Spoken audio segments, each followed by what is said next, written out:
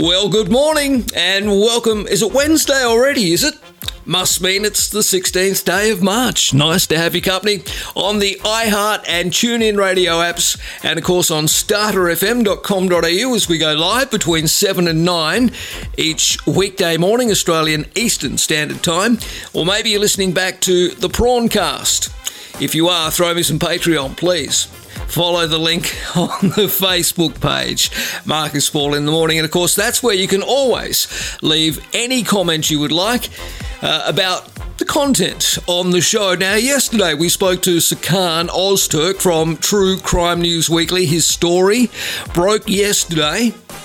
The whole story. I'll go through some of it. That's in relation to Optus seemingly going against their code of ethics by hiring the former New South Wales Premier Gladys Berejiklian, as we know, who's shrouded in alleged corruption. With the Independent Commission Against Corruption still not finished with its findings into Gladys's situation, you know, the secret boyfriend, the Wagga situation, all that kind of stuff. Look, I'm not suggesting for a moment that Gladys Berejiklian is corrupt, but if you read Optus's own code of ethics, if there is a mere suggestion that a supplier is mired in any allegations of fraud, well then they shouldn't be there. Anyway, I'll go through the details of that story. Does it matter to you whether or not the person who has the top job in the country, at the moment it's between two blokes, they're neck and neck in the latest news poll, Albo and ScoMo, does it matter to you if whoever is the PM is a little overweight or has a dad bod? So much has been made of it, of course, and I kind of was a bit disappointed to read some of the stories yesterday in relation to this. I don't think Australians should be voting on their new Prime Minister or to put ScoMo back into the lodge just on their weight or necessarily how they look. I'd be more concerned about policies and ideology. Anyway, stories were written about it yesterday that, as I say, were a little disappointing for me. It all came after ScoMo had a one-on-one with his good mate Paul Murray at Sky News. That's okay. You know, you need friends in this game, and ScoMo's got plenty. And he couldn't help himself. He had to have a crack at Anthony Albanese's weight loss. And that's okay, considering Albo had a pretty good swing at him on the 60 Minutes program. But Scott Morrison, while calling Anthony Albanese a bit of a pretender and a fraud, if you like, forgot to mention that he himself, when he first took the top job, just a few years ago, went on a crash diet too. In fact, he was up to his armpits in those man shake things. I don't think he's had too many recently. Look, again, so long as, and I am certainly not someone who picks, I mean, I've got a bit of a dad bod at the moment, and I don't want to pick on somebody's appearance and pick on somebody's weight, so long as they're not unhealthy. You know, if you're the Prime Minister of the country, you need to be as fit as possible. You need to ensure that you're eating correctly, you're getting enough sleep, and that you're following some health guidelines. And even though Scott Morrison, you know, we all saw the picture of him at Bronte Beach and the Budgie Smugglers, even though he has a bit of a dad bod, it doesn't mean that he's, you know, incapable of doing the job. Well, maybe his policies do, but his weight doesn't. I think you know what I'm saying. I'll go through that story in a bit more detail for you a little later this morning. We'll get to some of your feedback as well from starterfm.com.au and the Facebook page. My old school, my primary school, made the news. They shut it down and kids had to piss in a bucket. Excuse my language, but they did. It was bizarre. My ears pricked yesterday when I tuned into the radio halfway through the day and I heard Warrington County Public School mentioned. They were in a lockdown situation, we're told, earlier this week, Monday, for a few hours, and the kids weren't allowed out of the classroom. not even for toilet breaks. Look, the Education Department's looking into it. The school's defended itself, saying, well, we needed to keep our students and our staff as safe as possible. Anyway, it's an interesting story, and I suspect we'll probably hear a little more of it. Marcus Paul in the morning, some great music on the way, all the latest news. I'll get to some of your views as well. Nice to have your company on this Wednesday morning. Welcome back, Tuesday morning with Marcus Paul. Nice to have your company, whether it's on starterFM or, of course, you may well be listening to us on the iHeart or TuneIn radio apps. Well, my ears pricked yesterday. I was out in the car and I had the radio on, and I heard my old public school get a mention. Yeah, Wellington County Public School. I went there in year 5 and year 6 just prior to high school. So naturally, my ears pricked up. What's going on here? Well, parents at this school, and I have fond memories of Wellington County Public School. I'm still in touch with my year 6 teacher, Tom Gardner. Parents at the school were furious after their kids were made to use buckets as toilets during a lockdown. Wellington County Public School was put into lockdown for around 2 hours on Monday following an incident with a student. Now, it meant that children were not permitted to leave their classrooms, not even for a toilet break. One parent wrote on Facebook, "My son said they were locked down from the start of recess until the end of lunch, and about 8 kids in class had to use a bucket for the toilet." Another, also on social media, said, "I expect police to be called so that my kids aren't in a classroom for 4 hours unable to use a proper toilet." Meanwhile, Amanda, who has 3 children at the school, said her daughter held in her urge to urinate because she didn't want to do it in the bucket. Dear oh dearie me. But the other 2 said if they didn't go, they were going to wee their pants. So off they went. They weed into a bucket that other children had also weed into. Other parents were grateful that children weren't let out of the classroom, but slammed the school for not directly informing them of the incident. One parent said, "I have no issue with them using a bucket to pee in if it meant it kept them safe. My issue is the vague communication from the school. I feel like we have a right to know what went on." Well, what did go on? A New South Wales education spokesman has told 7 News the incident was unacceptable and the Department of Education was investigating. "We have confirmed that Wellington County Public School was placed in a lockdown on Monday to ensure the safety of all students on site, which impacted bathroom access. This is unacceptable. The department does not condone this practice and has apologised unreservedly to parents and students impacted by this incident." Now, an email sent to parents following the lockdown said students were permitted only essential movement during the incident. Now, apparently, it was an incident occurring within the school grounds. That was in an email from the principal, Belinda Clark. "The safety of our students and staff was our main priority during this time. At no point during the lockdown were any of our students or staff at risk of harm. Following the lockdown, students had an indoor lunch and only essential movement around the school was permitted. Now, police were not called to the school on Monday. The incident occurred just days after the school conducted a lockdown drill on Friday." But again, there's no explanation as to why the school was locked down for approximately 2 hours. Well, certainly from what I can see here. Odd, very odd. What do you make of it? Look, I understand it's important to keep children and teaching staff safe. And I suppose if they need to go, a bucket's as good a place as any. Dear oh dear. What happens if you needed to do a number 2? Marcus Paul in the morning. Yeah, Marcus Paul in the morning. Nice to have your company on this Wednesday. It is March 16. I hope you are well. Now, if you want to have your say on any of the stories that we mentioned, don't forget you can always send me an email, marcus.paul@starterfm.com.au, or of course you can always leave your comments on the Facebook page, Marcus Paul in the morning. Well, on Monday night, I noticed that the Prime Minister had a crack at Anthony Albanese following Albo's appearance on 60 Minutes. Of course, we spoke about that on yesterday morning's program. And he couldn't help himself, and I understand that, it's politics, and Albo got a bit of a swing with Carl, so Scott Morrison, who, by the way, is neck and neck now. Both Albo and ScoMo are neck and neck, according to the latest news poll on preferred Prime Minister.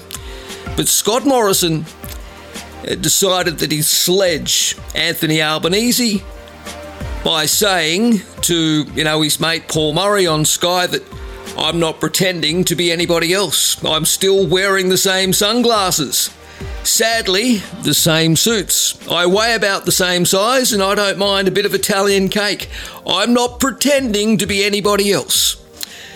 Well, is he suggesting that Anthony Albanese is pretending to be anybody else but Anthony Albanese? Yeah, the makeover sledge directed at the shrinking waistline of Albo has been undermined after it emerged the Prime Minister recently turned to man shakes to drop kilos and revelations that his office previously discussed his dramatic slim down with media outlets. Now, the PM's proud dad bod has emerged as an election issue, which is a shame because I don't think it matters, to be perfectly honest.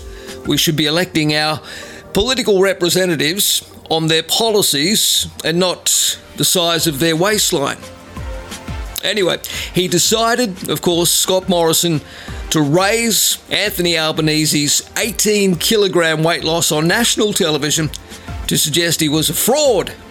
Well, there you go. The gloves are off. The bizarre sledge followed a question about Labor's economic policies and Mr Albanese's suggestion he would model himself on the Hawke government. However, less than a year ago, the Australian newspaper reported Scott Morrison celebrated his 53rd birthday not with cake, but with a man shake meal replacement drink in a bid to slim down. The man shakes are billed as the fastest and easiest way for men to lose the beer gut without losing all the beers. And apparently, not that I want to plug them, it costs around $45 a bag of 15 shakes. Really? It's a bloody expensive shake.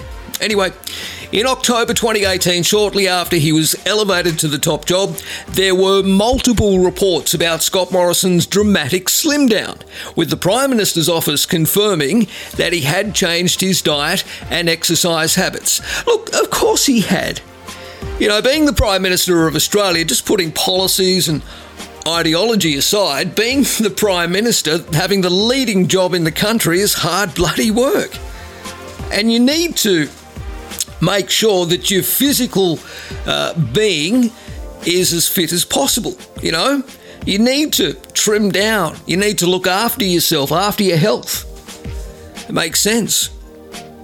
Anyway, a Daily Mail story titled Scott Morrison's dramatic slim down in just 3 weeks, how the PM has lost kilos by changing his diet since winning the top job. Now, that story claimed he had dropped some serious weight and that the Prime Minister's office had confirmed it. At the time, the PM was grilled by David Koch on Sunrise over his slim down, joking that he didn't know how it happened.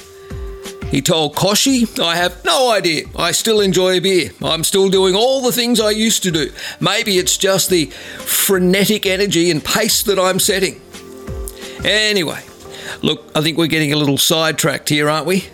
Does it matter? Look, there's no doubt that Scott Morrison probably could do with losing a few kilos. I mean, if you look at the photograph that was snapped, I think, a couple of years ago of him out at Sydney's Bronte Beach with his family. He was wearing budgie smugglers, and of course, he wears a dad bod. The bloke's 53 years of age. Anyway, again, I don't think it really matters so long as he remains as healthy as possible.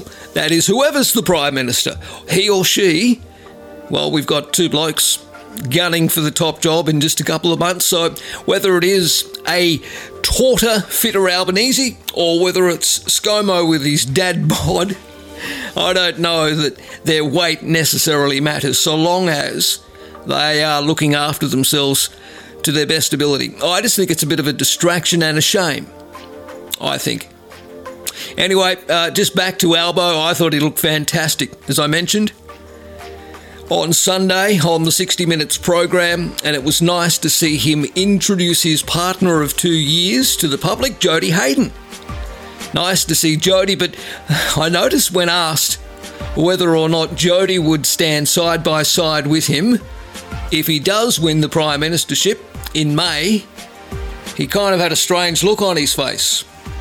Left us all hanging.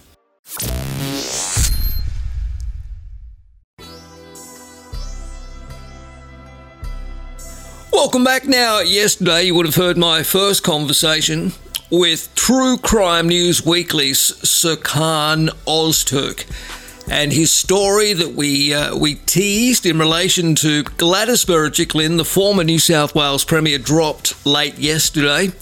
Optus says yes as Aussies say no to corruption.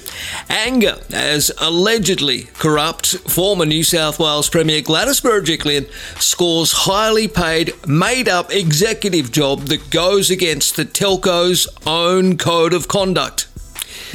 Yep. Many of senior Optus executives have been publicly sucking up to the allegedly corrupt former New South Wales Premier Gladys Berejiklian for months, with the hope, it seems, of being able to swindle some more influence among decision makers and power brokers across the country, but in particular in New South Wales. Look, the move by the giant telco, meanwhile, to go against its own published company code of ethics and give the morally dubious former politician a highly paid, made-up job just for her, while still under investigation by the Independent Commission Against Corruption, has led to angered employees and customers deciding to leave the business. Yeah, well, as Serkan writes in his piece, which is brilliant, it's a case of Optus saying yes while the rest of Australia says no to Gladys Berejiklian, including the giant telco's own employees and customers. Early last month, the telecommunications company operated by the Singapore government, when I say the Singapore government, they own the company called Singtel. All right, they announced this bold move to install and fast-track Gladys Berejiklian to their executive team. To do so, they created a wholly new job just for her. How very special. Berejiklian's fancy new title for her made-up position at the telco will be Managing Director, Enterprise, Business and Institutional. I'm not quite sure what it pays, but I kind of expect it would be north of probably 300,000 plus. Now, upon the appointment on February 11, Optus CEO Kelly Bayer Rosmarin came out to lavish praise upon the former politician, who happens to be in dire straits with her questionable decision-making and credible links to corruption in the form of her secret boyfriend, Daryl Maguire. As we know, the public got a bit of an eyeful of all of that with the Independent Commission Against Corruption inquiry. That whiff of impropriety or the alleged enabling of corruption seems to be no obstacle, though, for Optus. Really? Miss Rosmarin trumpeted at the announcement, Gladys is a proven leader who demonstrated her renowned strength, leadership, discipline and composure in successfully guiding Australia's largest state through one of the biggest challenges in its history, while earning the support and gratitude of the community for her tireless contribution. She also builds and fosters loyal and dedicated teams who really go above and beyond for her. The decision by Optus to give Berejiklian an executive role with the telco while still under investigation by ICAC and, the alleged corruption was met by barely a shrug from a compliant media almost wholly devoted to covering up, perhaps, for their Liberal Party friends. The lack of questioning from the media about Gladys's new role with Optus was somewhat bemusing, though, And that's simply because the company's decision to hire the allegedly corrupt former politician goes against its own publicly stated guidelines and directives. The telco's own published ethical standards state that the company won't work with anyone or anybody where allegations of corruption may exist or seem credible.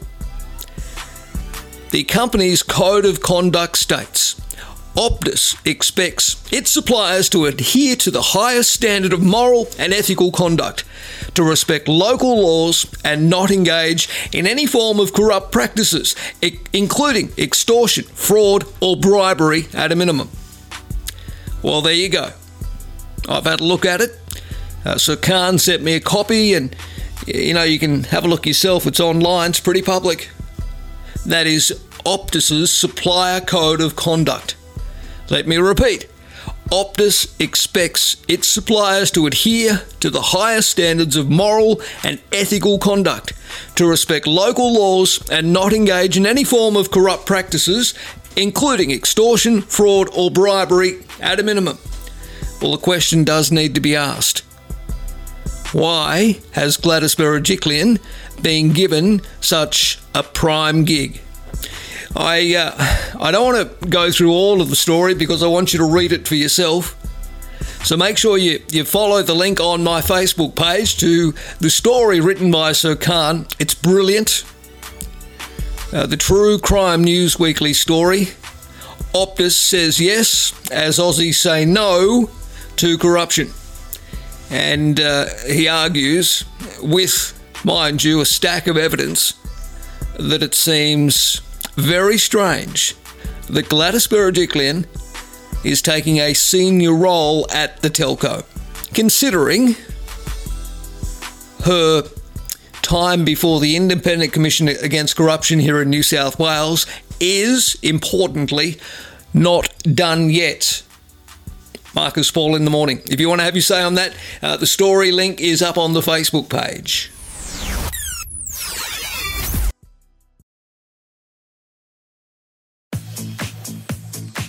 Wednesday morning, Marcus Paul in the morning. If you would like to send me some feedback, marcus.paul@starterfm.com.au. Look, something I have followed in the last few years on the old program, of course, was the Mascot Towers situation. Residents of the unlivable Mascot Towers complex are willing to sign waivers in order to return to their homes if the government rental support is taken off them. Now, the residents who are on the brink of financial devastation say they are willing to risk their lives and move back into the complex despite their flawed apartments sinking and cracking. I've gone through this story, at great lengths, spoken to David Shoebridge about it, spoken to Labor, even spoken to the government. Nobody seems to want to be accountable for this complete and utter balls up. And unfortunately, it's the residents who are having to deal with shoddy workmanship and nobody taking any responsibility for it. Mascot Towers Owners Corporation Chair Gary Deegan and his wife Marie bought their apartment outright in a bid to live the Australian dream, but they are now willing to sign away their rights to safety. There is every possibility that people will be thinking about moving back in, but we don't know if that's allowed.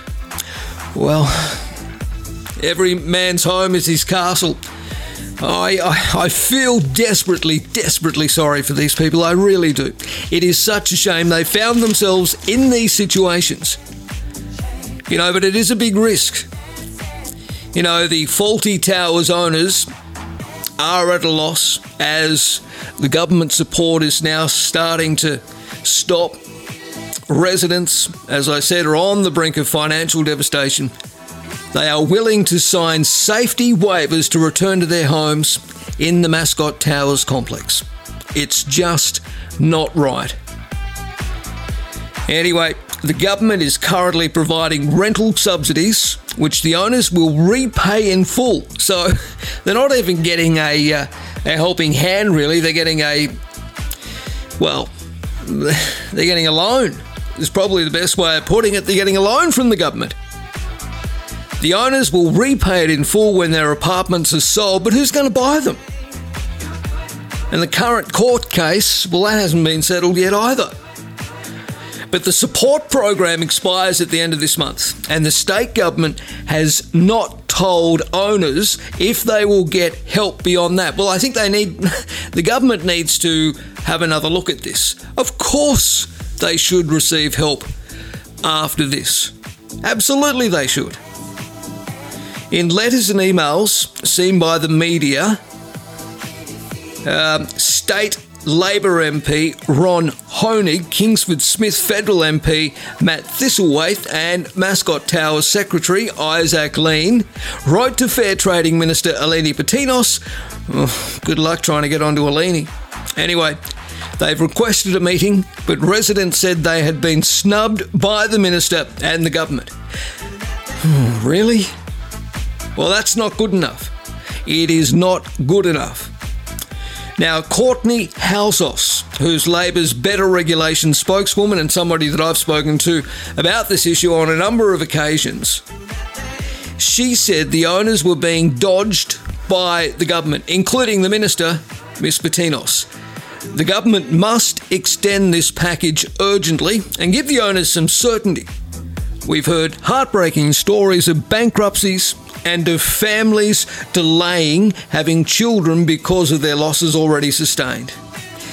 All right, well, over to you, Miss Patinos. And don't forget, you have a state election coming up next year, in around about a year's time. It's time for the state government, I think, to do something about this. Look, I know that there are concerns it may set a precedent and, every time there's some dodgy workmanship or problems with buildings, then taxpayers will have to foot the bill. But I think in fairness, considering nobody wants to take responsibility for this, I mean, why don't they just... I don't know what the answer is. I was about to say, why don't they just demolish the whole thing and sell the land and give the owners at least something to start again? But that's easy for me to say, isn't it? If you want to have your say on this, of course, you can do that on the Facebook page, Marcus Paul in the Morning. It's a no-win situation, it really is, and I feel desperately sorry for the owners at the faulty Mascot Towers.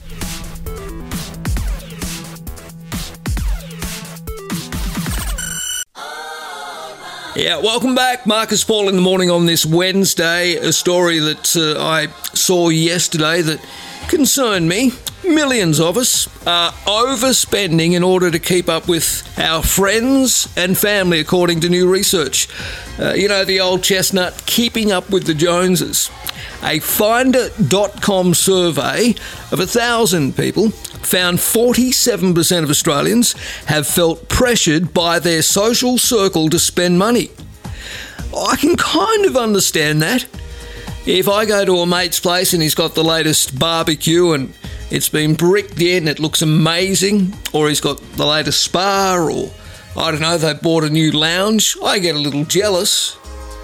I don't necessarily feel pressured to go out and make a similar purchase, but I appreciate the things they have. But anyway, 14% of people have been coerced into going on an expensive holiday with loved ones. Well, that's interesting.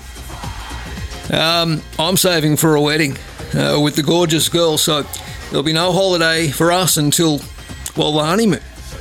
Anyway, the research found 1 in 5, 20%, had gone into debt or spent more than they could afford because of pressure to spend, equivalent to around 4.3 million Australians.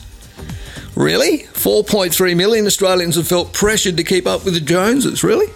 Anyway, men have overspent substantially more than women. On average, $1,560 for the blokes and just $912 for the women. There we go. All right, another story as well that I wanted to touch on, and that is the Russians. They are really, really in everybody's sights at the moment, obviously, in relation to what's happening in the Ukraine. But yesterday we learnt that Russia will be sued for the downing of Malaysian Airlines MH17.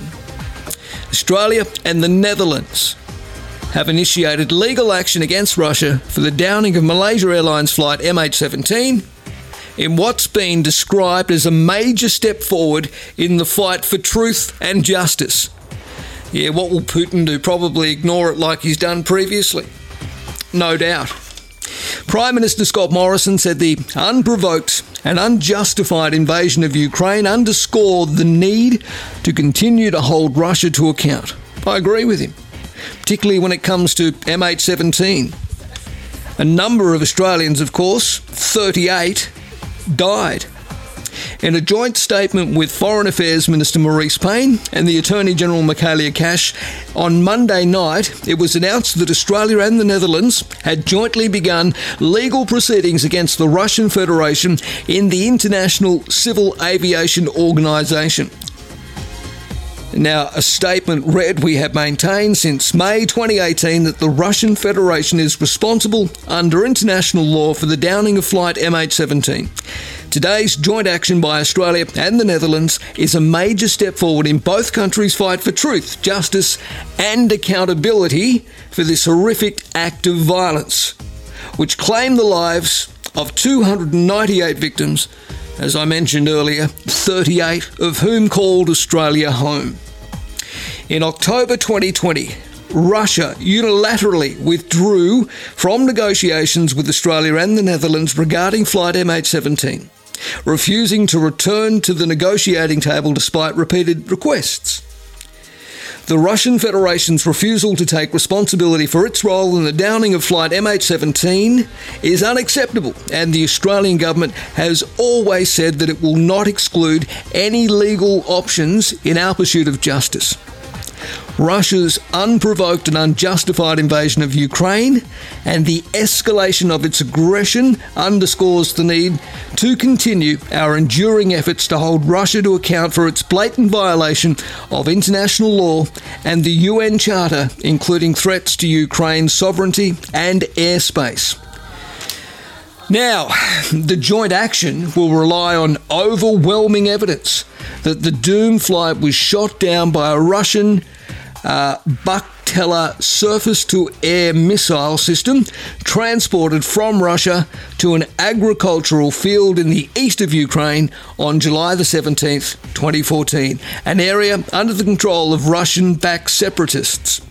The missile system was accompanied by a trained Russian military crew, and the weapon could only have been fired by them or at least someone acting under their instruction. Maybe they were directed to or controlled to. The statement goes on to say, while we cannot take away the grief of those whose loved ones died as a result of Russia's actions, the Australian government will pursue every available avenue to ensure Russia is held to account so that this horrific act never happens again. All right, well, the legal action is in addition to the Dutch national prosecution of 4 suspects for their individual criminal responsibility in the downing of flight MH17. Prosecutors have called for life sentences for all involved. They were officials in the pro-Russian Donetsk People's Republic fighting for independence from Ukraine. There we go. Yeah, well, hopefully, eventually, we will find some justice for the 38 families who lost loved ones in the downing of MH17. That's just the Australians, of course, 298 in total.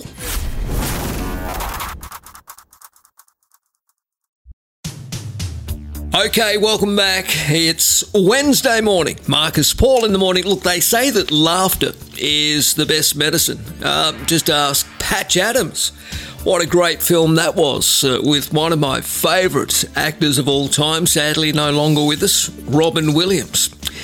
Anyway, laughter is good for the soul, there's no doubt about that. But a group of water bureaucrats who spent taxpayers' money learning to laugh away their anxiety at the height of last week's deadly floods have been told that it's not funny at all. Well, certainly isn't an appropriate use of taxpayer dollars. I don't think so. One of the group of 160 who dialed in for a Zoom meeting on March 10, just days after the bodies of a mother and son were pulled from a flooded Sydney creek, said the laughter session was, quote, bizarrely inappropriate. The laughing session was organised by Water Infrastructure New South Wales, which paid a bloke by the name of Merv Neal, who is the CEO of Laughter Yoga Australia. He runs these yoga workshops and he charged $550 for the 15-minute session. It was sandwiched between business planning breakout session and wrap up and close out of the staff Zoom meeting. Look, it's probably inappropriate, yes. How would you feel if you were in the middle of Lismore and the water agency is using taxpayer money, which should go to flood relief, to make bureaucrats laugh? Yeah, One Nation MP Mark Latham has had a good old crack at this, saying this is a parallel universe in which bureaucracy is operating. Mr. Latham said the person who alerted him to the session said they sat there thinking, why are they teaching us to have a laugh when we are involved in a water agency where the last possible laughing matter we can consider is work with people losing their homes? Laughter may or may not improve your mental health and physical health, but the last possible laughing matter is the flood emergency, and the people who need cheering up are not the bureaucrats. It's those who've seen everything being washed away during the floods. The people who need cheering up at taxpayer expense are those who have lost loved ones or their homes and businesses, or who were standing on their roofs watching their possessions simply float away. Now, on Monday night, the CEO of Water Infrastructure New South Wales, Jim Bentley, conceded the laughing session was wrong. Mr. Bentley told News Corp, I have been clear with my senior executive team that the laughing yoga session should not have happened and must not be repeated. Whilst the well-being of our staff is important, it was insensitive to carry out a laughter exercise, even for only a few minutes, while other people are suffering because of the flood crisis. New South Wales Lands and Water Minister Kevin Anderson said the laughing session did not pass the pub test. While mental health and well-being is very important, we need to be sensitive to the fact that we are in a very challenging situation where people have lost their lives, their homes and their livelihoods, and sensitivity needs to be exercised. People, in this case, it might not have passed the pub test with most people. Now, Mr. Neal said his sessions were not about laughing at something, but using laughter to manage stress and anxiety. And look, he's probably right.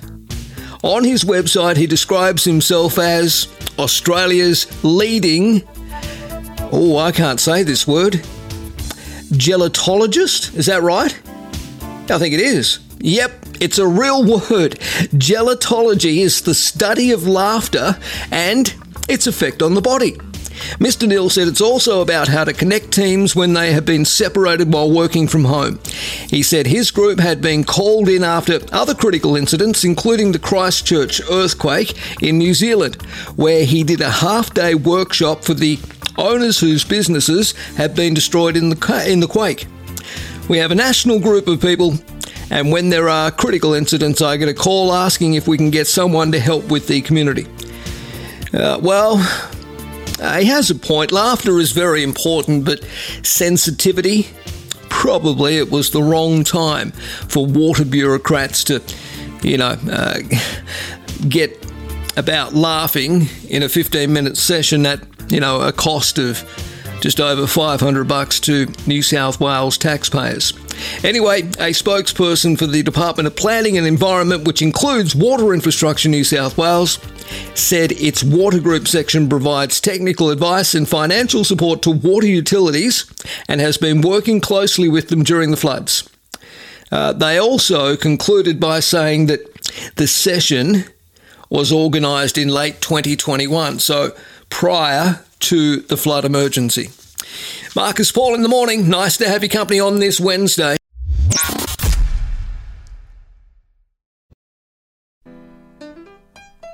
Okay, welcome back. Marcus Paul in the morning. Sadly, the tradie involved in that horrific head-on collision that made news on the Sydney Harbour Bridge, he certainly made a lucky escape after being caught up in the carnage of the horrific accident last week. But we're told he has multiple surgeries for potentially long-term injuries, and that's very sad. Andrew Cheng, who's 31, was driving his electrical van to work across the bridge at around 7 o'clock last Monday when an allegedly stolen Toyota Kluger being driven by Christopher Walker slammed head-on into him. Mr. Chang has had surgery on a shattered right leg and a broken right arm. He's a big-hearted bloke who, without fail, makes everyone laugh wherever they are around him. He's a man who loves his family and friends, especially his incredible, amazing girlfriend. That's according to his friend John, who is organising a fundraiser. They had plans to this is the problem. What about victims of crime payment? Look, obviously this moron that allegedly stole the car that smashed head-on into this tradie is still before the courts. But why are people having to organise fundraisers for the victim here? Anyway, he and his girlfriend apparently have plans to travel to Tasmania in the coming weeks to celebrate their 10-year anniversary. He's blown away by the support and is so very grateful. Incredible dashcam footage, we've all seen it. It captured the moment the alleged stolen Kluger slammed head-on into Mr. Cheng's white high-ace van at speed. The impact of the crash flipped the Kluger on its roof and eventually led to it bursting into flames, while Mr. Cheng's van was forced backwards into traffic. Now, brave peak hour motorists, brought to a halt by the crash, ran to help Mr. Cheng and Walker. Police alleged that a few minutes earlier, Walker had stolen the car from a man in Chinatown. Anyway, I hope that this fundraiser goes well for Mr. Cheng and his family, and that he can, certainly live a long and productive life despite his long-term injuries. And just while we're on it, I hope that any magistrate that does hear the case against this Christopher Walker, I hope the magistrate throws the book at him. Marcus Paul in the morning. Okay, if you would like to support the program, you can become a sponsor. Just send me a note, marcus.paul@starterfm.com.au, or if you want, you can email the Starter FM page, the Facebook page, and ask for a media kit. So, time to tell you again about one of our sponsors, Workplace Health and Safety, WHS or OHS, depending on the state or territory that you're in. Well, we know, and I've been telling you, it is a requirement of every trading business in the country. There's no getting around it. That's why your business, no matter how big or how small it is, needs the team from Fox Safety Consulting. Workplace health and safety and occupational health and safety can be confusing and at times frustrating. Well, certainly to know what to do and exactly how to do it. That's why your business, no matter how big or how small, needs Fox Safety Consulting. Rick and his team, well, they will take the time to get to know your business and they'll understand how it operates so that they can provide the very best safety for your workplace at Fox Safety Consulting. They'll design customised practical solutions that will fit your needs. And they'll make sure your business remains compliant, but equally as important, they'll keep your workers safe. Fox Safety Consulting's national network of consultants are now ready to support your safety journey, already building a strong reputation across the country. Fox Safety Consulting are currently working with micro businesses along with governments right across Australia. So, what are you waiting for? Get in touch today to see how they can help you and your business. To make an inquiry, go to foxsafety.com.au and choose Fox Safety Consulting to support your safety journey.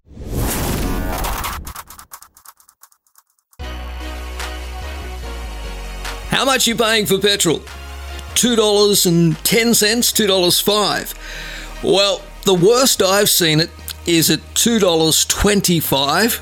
Now, depending on which part of Sydney, I'm talking about Sydney specifically here, that you buy your fuel in. Well, what are the cheapest suburbs? Well, we're told that, the Central Coast isn't too bad. Wyong, Gosford, you're getting it for around $2.06 a litre. Still damn expensive. Auburn in the inner west, $2.07. Tweed Heads up there in the far north of the state, $2.09. And Canterbury, $2.11. Now, the most expensive suburbs. Well, no surprise, the east of the city. And also on the lower North Shore, $2.21 a litre. Borkham Hills up there in the hills, $2.20 a litre. Hornsby, $2.20 a litre. Windsor, $2.20 a litre. Ku-ring-gai, $2.20 a litre. And Canada Bay, also very expensive. I mean, Wyong and Gosford on the Central Coast are the envy of motorists, with the lowest average petrol price across Greater Sydney as drivers feel the sting of spending more than $150 on a single tank. Yep, that's what I'm paying roughly. What about you? Let me know.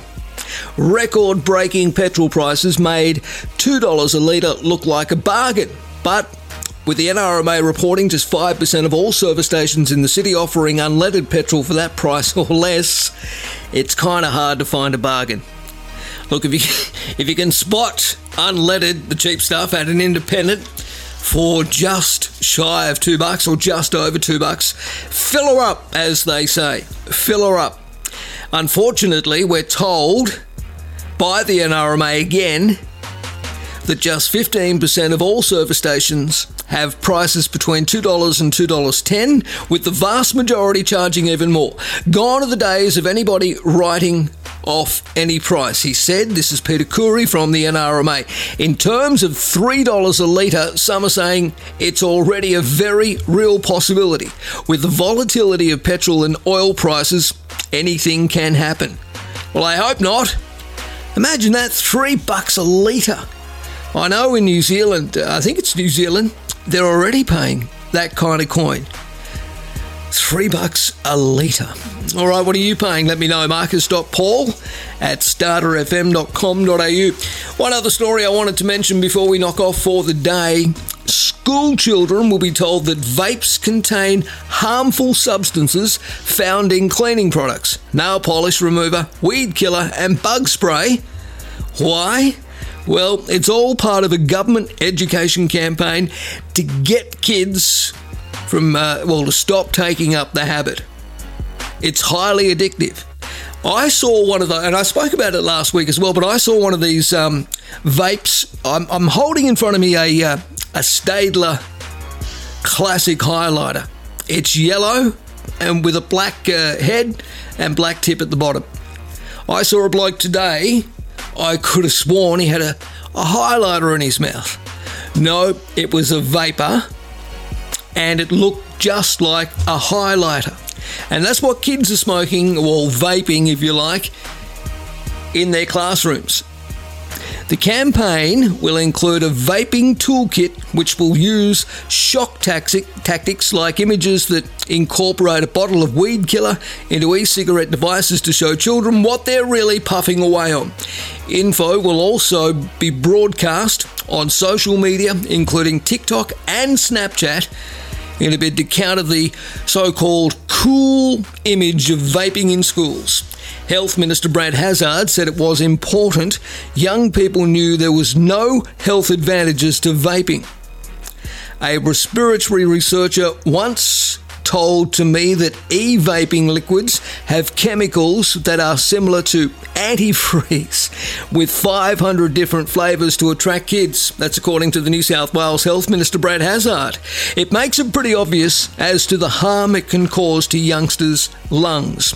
Look, info on the dangers of vaping will also be printed in school newsletters, while the Education Minister, Sarah Mitchell, urged parents to dob in vapors to the school principal if they became aware of students who were vaping.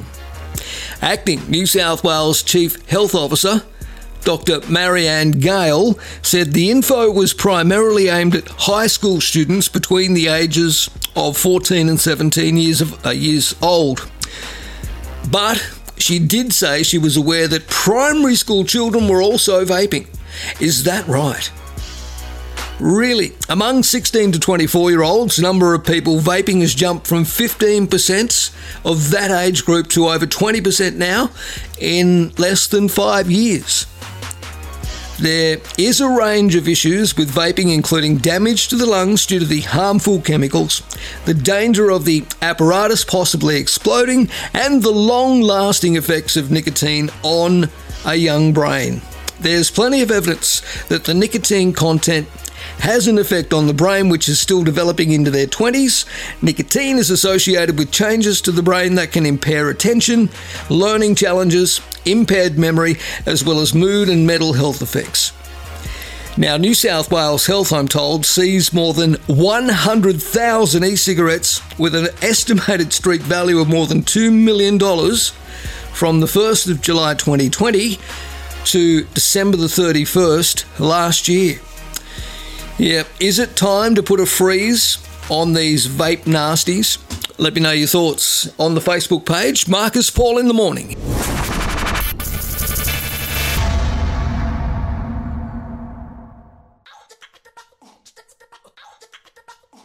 Okay, well, that's it for the program today. Thank you for joining us on Starter FM and, of course, your favourite radio app, be it iHeart, TuneIn, or however you've listened to us, maybe on the PRAWNCAST.